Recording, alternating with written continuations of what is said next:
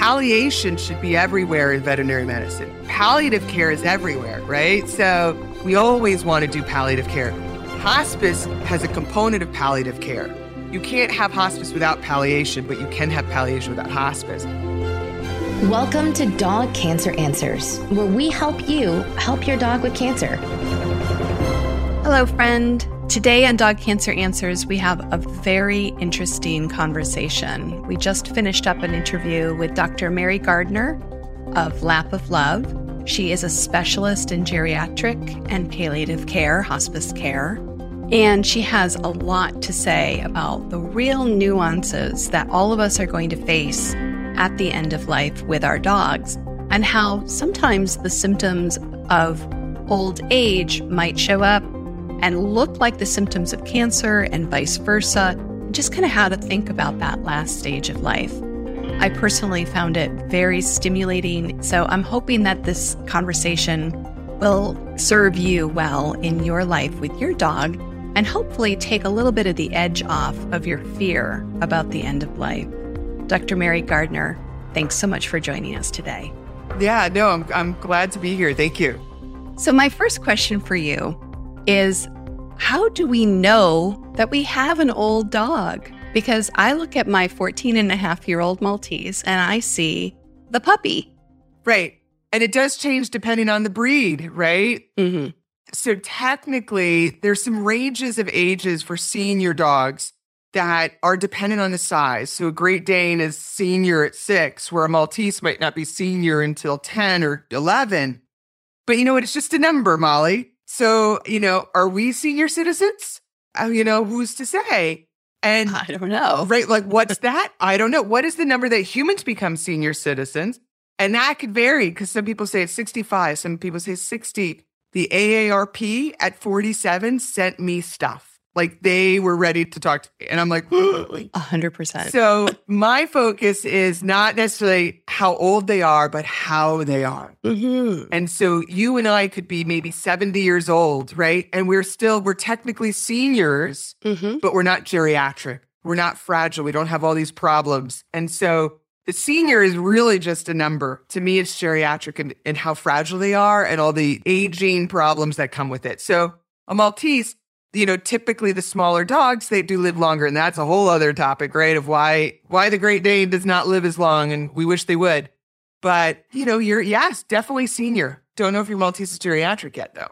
Great. That's a really great distinction. So what is geriatric then?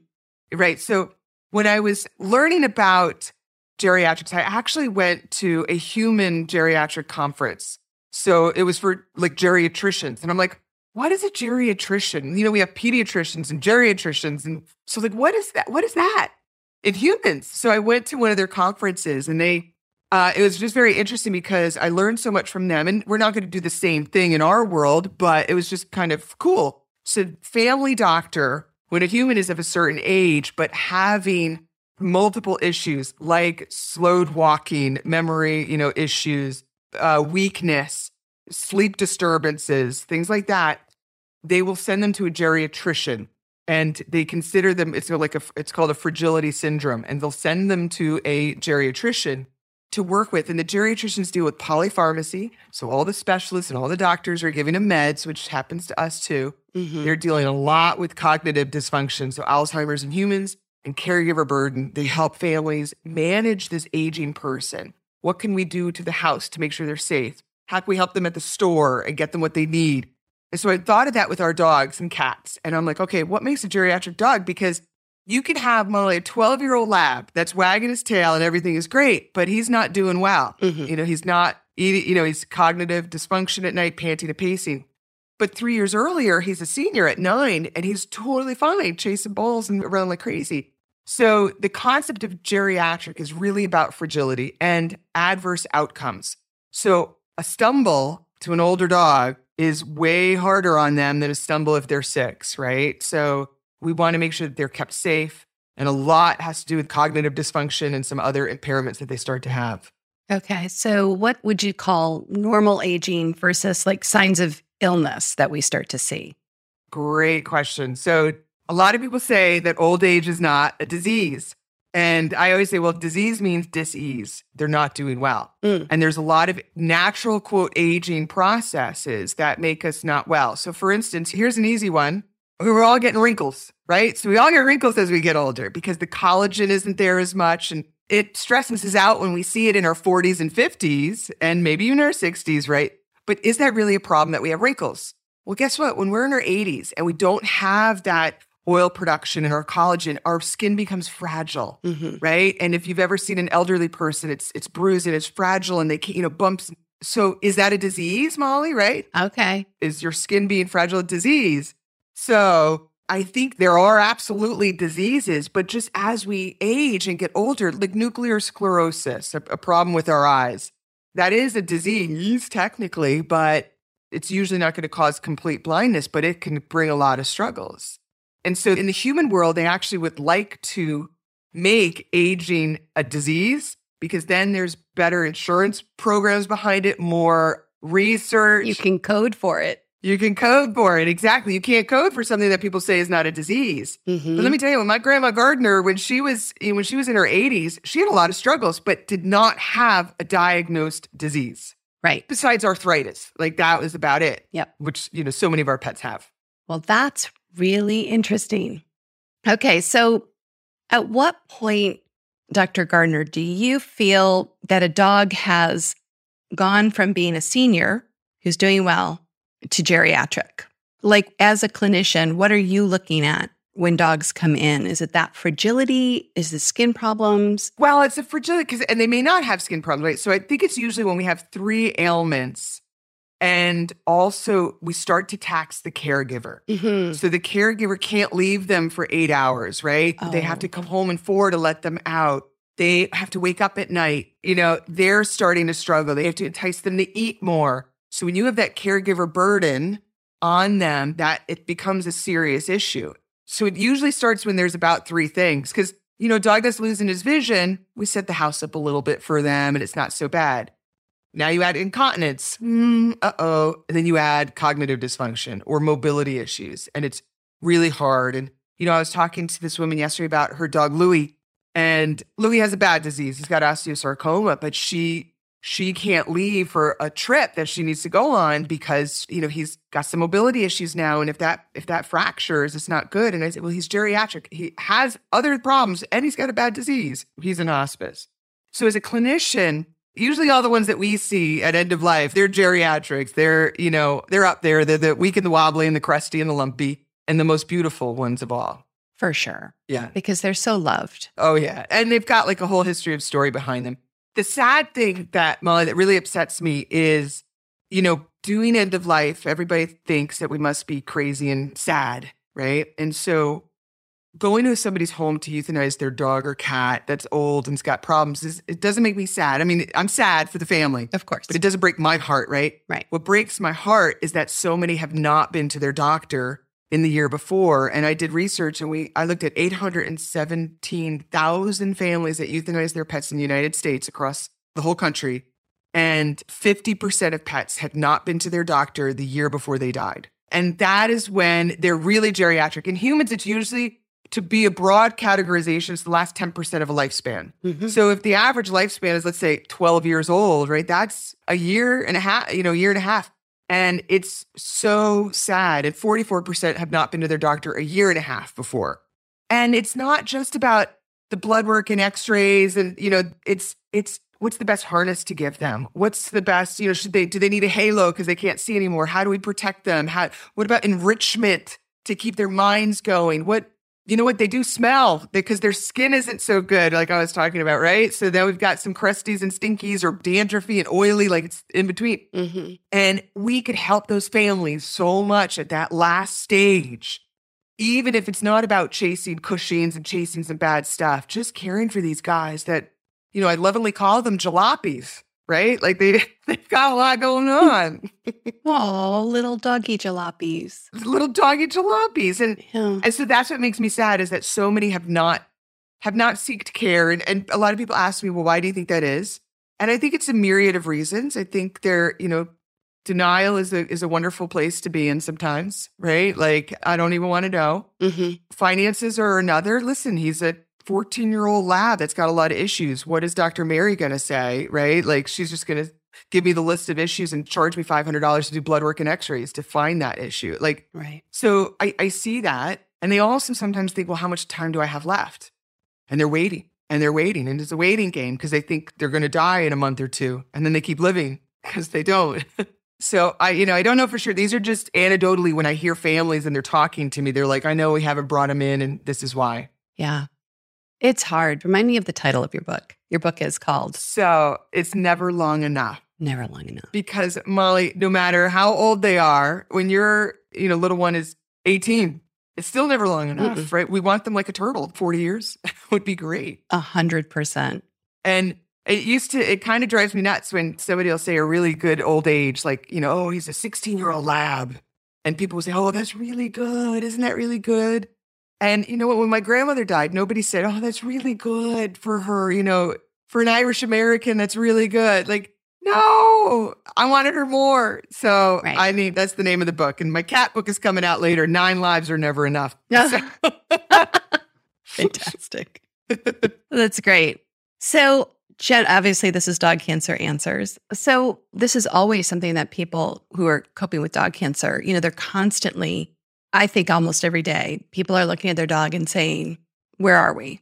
There's a continuum, there's a spectrum, and I want to balance it. So what do you see when it comes to cancer? What's your best advice for someone whose dog has cancer? Oh, this is so interesting. And you're spot on, Molly, because it's a rainbow of choices that we have. And I like to understand the goals that somebody has and the goals of care. Some people have so much guilt with cancer because if they can't afford certain treatment options or, they themselves have gone through chemo, so they're kind of anthropomorphizing what they went through and they can't, and some people will say, well, it's just a dog. Why would you do chemo? And why would you do this or that? So, and funny, I had my own dog, Sam. I thought she had degenerative myelopathy. About 2 years ago, she started to do some wonky stuff. Long story short, she had spinal lymphoma. So just very, rare. Mm-hmm. But it was like a DM dog. So that was her symptoms was, toe dragging, all weakness, whatever, incontinence. Everyone was, they were like, okay, Mary. I went for chemo and radiation. I went for it because I'm like, you know what? If I can get some more time and I will manage her symptoms well, I could take her to chemo every week. I could take her to physical therapy 3 times a week. Thankfully, we were in COVID. We were shut down. I could actually take her and I wasn't traveling. So this was a beautiful time. You had the time. I had the time. But let me tell you, in normal circumstances, her dad, he wouldn't take her. No way. I love quality of life discussions and quality of life scales. And having everybody do them and, and respecting what everybody's decisions are and what their thoughts are. Right. That seems like a good place to pause and take a break. And then when we come back with Dr. Mary Gardner, I want to talk about those tools that you use, your Pet Hospice Journal and your Gray Muzzle app. And now, a message from your dog. Every day with you is like a day at the beach. And I want as many beach days as possible. I want to run and sniff and find a good stick to carry. I want to roll in the grass and warm my belly in the sun. I want to walk with you, run with you, sleep with you, eat with you. And when I eat with you, I want Everpup. The green, grassy beef liver spiked smell wakes my senses. You may not realize this, but it tastes like homemade gravy, especially when you wet it. It infuses any food you give me with health and life and vibrancy. I can feel it. Everpup traveling to every cell in my body, nourishing each one. Does it roll back time? Of course not. Not really. But it helps me feel like I'm on top of the world. I'm so glad you're giving it to me every day. Because every day I'm so glad to be with you. I'm so grateful to be your dog. And for the Everpup you give me. So now that you know what your dog wants, get Everpup, the ultimate dog supplement. Everpup is available in select pet shops and on Amazon. But to get the best price possible, join the Everpup Club at everpupclub.com, where you'll get your first jar for just $8 with free shipping anywhere in the U.S. Go to everpupclub.com and use the discount code DPN. That is everpupclub.com. Everpup, every day. If your dog has cancer, you need to get a copy of the best-selling animal health book, The Dog Cancer Survival Guide. Because no matter what you've heard, there are always steps that you can take to help your dog fight and maybe even beat cancer. At nearly 500 pages, this comprehensive guide is your complete reference for practical, evidence-based strategies that can optimize the life quality and longevity of your dog. It's written by two of the most respected names in dog cancer, full-spectrum veterinarian Damian Dressler and veterinary oncologist Susan Ettinger. With the Dog Cancer Survival Guide, you'll learn everything that you need to know about conventional treatments, surgery, chemotherapy, and radiation, including how to reduce their side effects. You'll also discover the most effective non-conventional options, including nutraceuticals and supplements and diet, as well as mind-body medicine. What I love most about this book, which I've used with my own dog Kanga when she was diagnosed with cancer, is how to analyze the options and develop a specific plan for your own dog based on your dog's type of cancer and your dog's age, your financial budget, as well as your personality. You can get the Dog Cancer Survival Guide wherever books are sold, but if you get it direct from the publisher, you will save 10% when you use the offer code, especially for listeners of this podcast. Just go to dogcancerbook.com, and when you check out, use the promo code PODCAST, and you will save 10%. The website again, dogcancerbook.com, and use the promo code PODCAST to save 10%. I want to let you know about an important newsletter. It's called Dog Cancer News. Now, with a name like that, it is not for everyone. But if your dog has cancer, you will want to subscribe. That's because every issue features articles that will be helpful, such as low-carb dog cancer diet recipes, new clinical trials, financial resources to help pay for cancer care, information on supplements, and lots of other helpful info that your veterinarian may not know or have the time to share with you. Also, when you subscribe to Dog Cancer News, you will get a weekly update on the topics covered on this podcast, along with links and resources. So how much does Dog Cancer News cost? Well, today, you can subscribe for free. It's our gift. For a limited time, you can get a full year's subscription for free, no strings attached.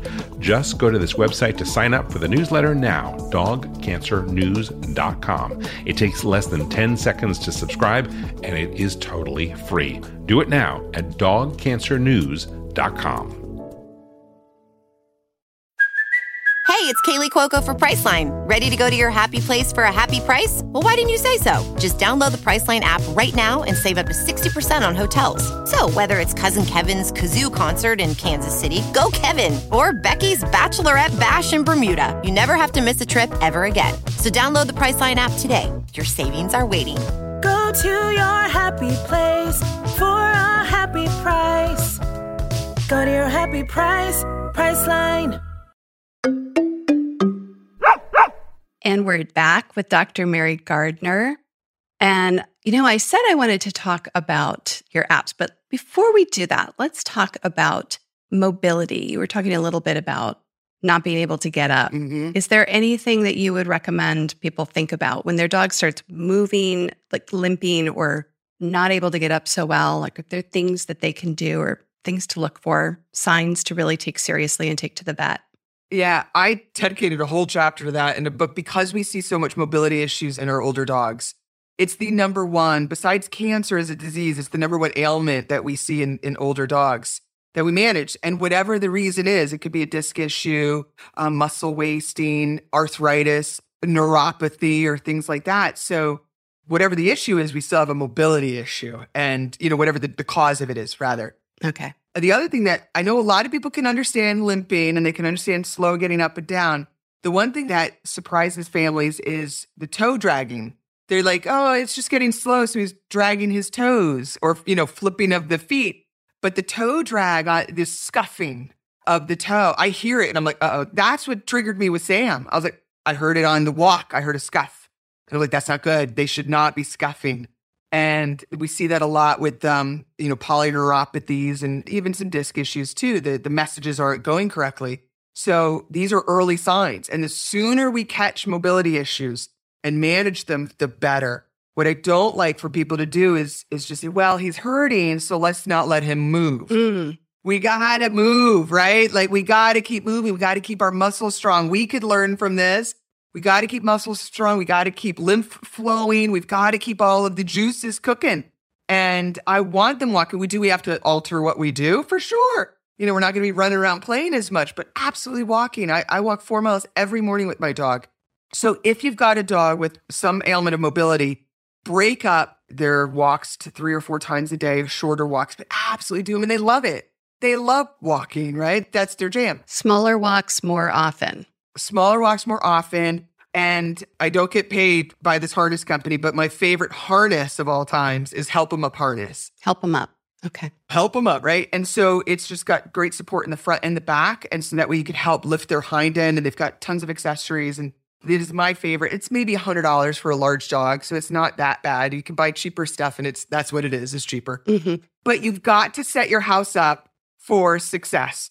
And if there is a hardwood floor or a tile, that's not good. And they're going to find that spot. So you have to cover your floor in rugs and in bath mats and yoga mats, stuff like that. They need traction, because when they have traction, they're going to use their muscles. They're going to be safe. And there's a ton of other products that I talk about, that, the toe grips and what kind of booties are best, because not every booty's the best for, certain diseases. And just making sure that they can move, but we have to address pain if they are in any pain too, because we don't want to force movement if they do have pain. Okay, so let's talk a little bit about pain. The things that people always want to know is my dog in pain? And oftentimes I'm looking at the description, I'm thinking, well, it seems to me like that's pain that you're describing. But how do we know? Right. And chronic pain is the harder one. Mm-hmm. The acute pain is easy to see, right? So if they've, broken a leg or a ligament or something like that, they're limping and their leg is up and they're like crying and whining. That's so obvious, right? But right. The chronic pain, we kind of get used to seeing them do certain things, so we don't notice it as much, right? And so they're just getting slow. Mm-hmm. It could be so minor, just like the sawhorse stance of their legs. They just look like they've got, something going on where they're just sitting like a sawhorse. Of course, getting up a little slower, getting down a little slower, things like that. But that is signs of pain. But they also could just be panting more. That's a huge sign of pain.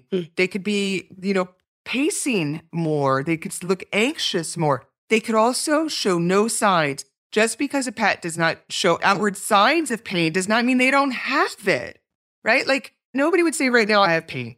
And I absolutely do. I've got a really bad shoulder and it hurts so bad. Mm-hmm. But nobody knows because we manage it, right? Why would I complain also? Dogs and cats don't love to complain, right? Except certain breeds. Certain breeds maybe are a little bit more sensitive to stuff.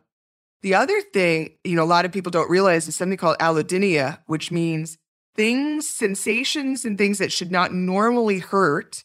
Because a pet is so wound up in pain, they're already in a state of pain, that these other things start to hurt. So a great example is the golden retriever with really bad arthritis or, even osteosarc or something like that. He's got pain and nobody's noticing it, but he doesn't like to get pet anymore. And somewhere else, it could be his head, right? So allodynia lowers the threshold of where pain is. So things that normally shouldn't hurt, even like a vaccine, you give a little teeny weeny needle and they're like, bah! And it normally doesn't hurt, but because they're already in pain, their threshold is down. I get migraines and, the light hurts me, right? Somebody touching me hurts me. So, right. So even just signs of things that are starting to aggravate them that probably shouldn't.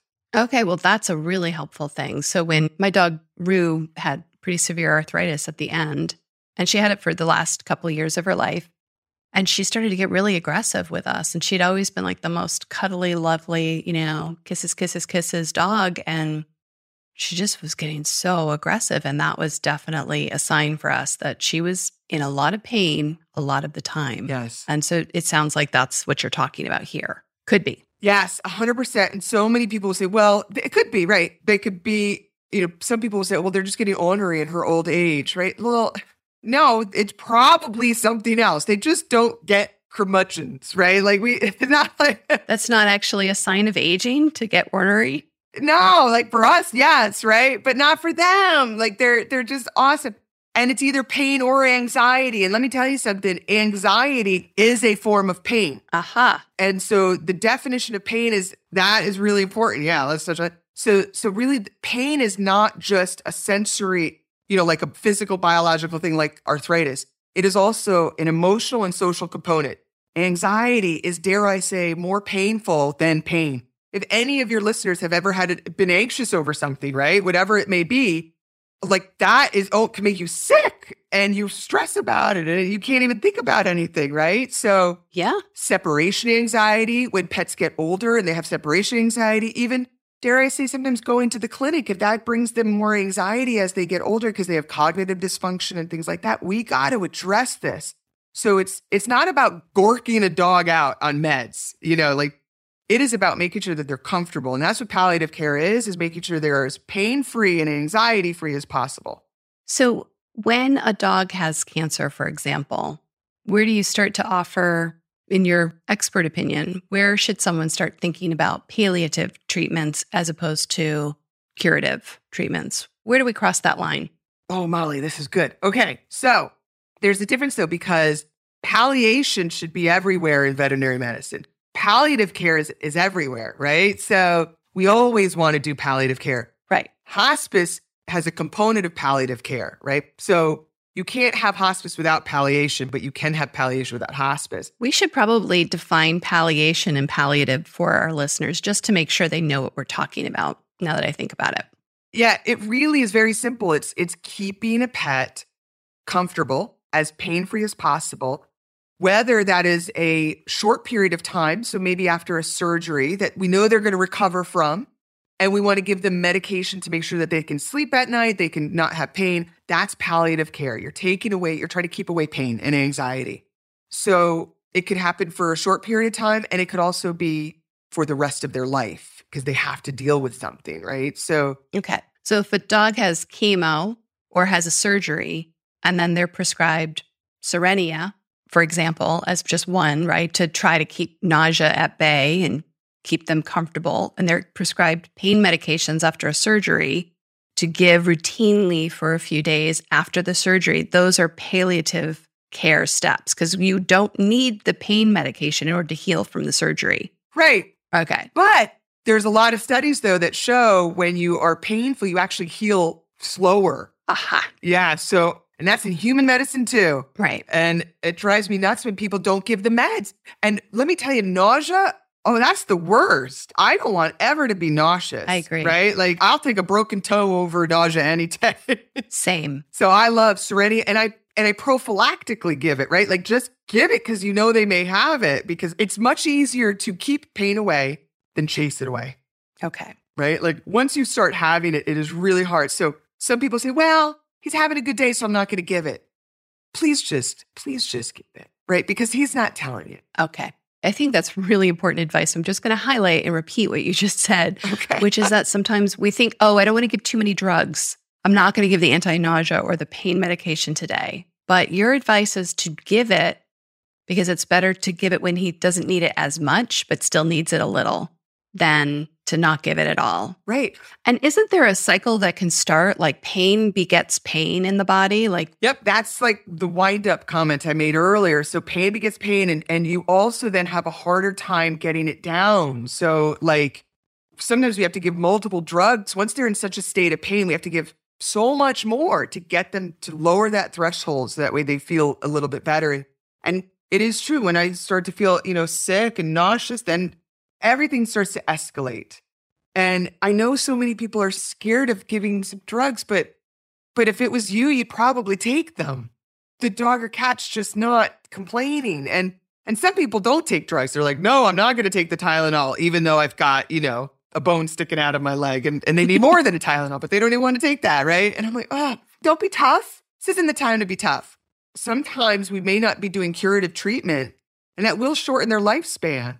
They won't live as long. But what I want to make sure is that when they do live, they live well. I don't want to extend life if it's not well. And that's not the goal of hospice. That's not the goal of what I do. It is about, even if I've got 4 days left, I want them to be good. Yeah. I think everybody wants that for their dog. I think they want them to be happy and healthy and vibrant and vital. Exactly. Right up until the day that they, for some crazy reason, have to leave us. And why do they have to do that? I know. I always say we just borrow them for a little bit. We got to give them back. Yeah. Right. So you have some tools that you recommend. The Pet Hospice Journal is one. Yes. And the Gray Muzzle app. Yeah. So about maybe back in 2013, we have a number of quality of life scales available on our website, Lab 11. And you could just search Google quality of life scale and you'll have tons. The Ohio State has one. Right. Dr. Villalobos has one. Anyway, I'm a bit of a nerd. So I worked actually in software for 10 years before I became a vet. And so I've got this little techie background. Okay. So I built a little website called the Pet Hospice Journal. And it just helped. It's just a digital way to monitor your pet. We also built an app a few years ago. And that's just simply good day, bad day, neutral day. And tracking this, because everybody, Molly, will say, when he has more bad days than good, it's time, right? Well, guess what? What you do is they have 3 bad days in a row and then they have one good day and you forget all those 3 bad days because he had one good day, Say, right? I'm so glad the bad days are over. Woo! We're over that. And Right. they're like, forget about it, right? So you've got to monitor what you're measuring. And so whether it's my app, whether I have a journal that I also made that's a companion to my book that's got symptom tracking, cognitive questions, mobility things, quality of life, bucket list, all these tools that just can be so helpful. And it's not for everybody, but I think it is actually really helpful to write things down, diary, journal, and create goals of care and things like that. So I got a whole bunch of tools in my toolbox. What anybody wants, I got. Well, we'll put links to all of them in the show notes. Okay, perfect.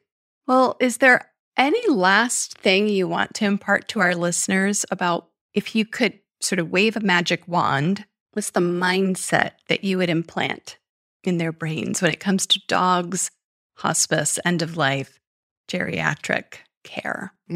Gosh, I know. My thing is say I love you every day. That is the prescription I prescribe to every pet family, right? Like literally say it, because we will, when the time comes, we will always wish we had one more time to say that. We'll always wish we had one more picture, one more video, like go nuts, use up your phone, like go through all the memory you've got and say I love you, because if you are not present and they die on their own, you have not said it.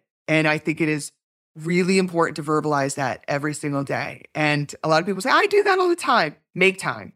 15 minutes with nothing else. You just sit there and lay with them and say how much they meant. Just hold their paw and just say how much do you love them. Beautiful. Thank you so much for joining us today, Dr. Mary Gardner. Oh, thank you. I hope this is helpful for everyone. Oh, I know it is. And the beauty of podcasts, right, is that they live on forever. So it'll be helping people for many, many years in the future. Yeah, perfect. Thank you. Well, that was a wonderful conversation with Dr. Mary Gardner. Kate Basedow, thanks for joining me to debrief and think it through and wrap it up a little bit, because my wheels are turning around hospice, geriatric, and end of life. I feel like I learned a lot, and I had a huge insight about just where life ends and begins. It was very cosmic conversation for me inside my head. Yeah, for sure. I love that Dr. Gardner brought up that grumpiness isn't a normal part of old age, because as well as the potential that the dog is painful, also that can be a sign of cognitive dysfunction. And canine cognitive dysfunction, which is kind of like doggy Alzheimer's, is very much treatable in most cases.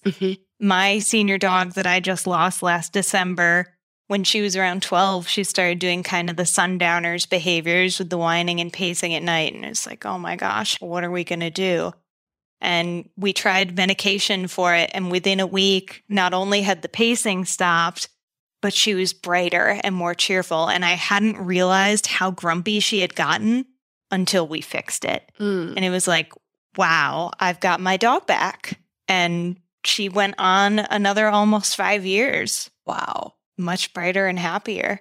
And I imagine that if you hadn't fixed it, she would have gotten grumpy, like that pain cycle and that anxiety cycle. Like we know these things can spiral and they get worse as they get worse. So if you interrupt these things, then you can sometimes really reverse them, stop them or arrest them or stabilize them so that it doesn't get worse over time. It sounds like that's what happened with Queasel.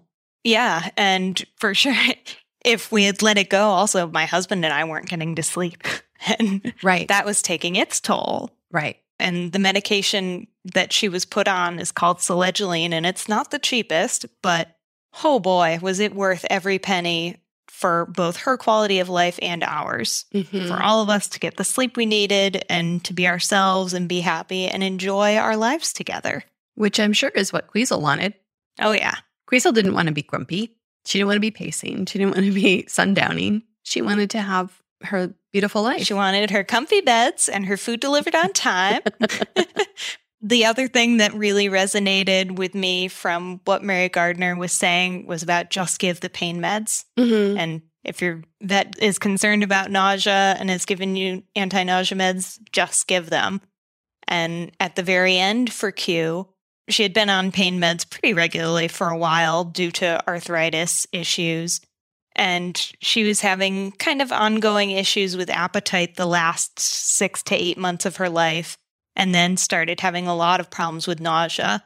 And those last 2 weeks of her life, where I was, at first, it was all right, we're going to try Cerenia to resolve the nausea and see if we can fix this and bounce back. And then to when we realized that this was it, she got the Cerenia every day for those last 2 weeks of her life, because it was like, you know what?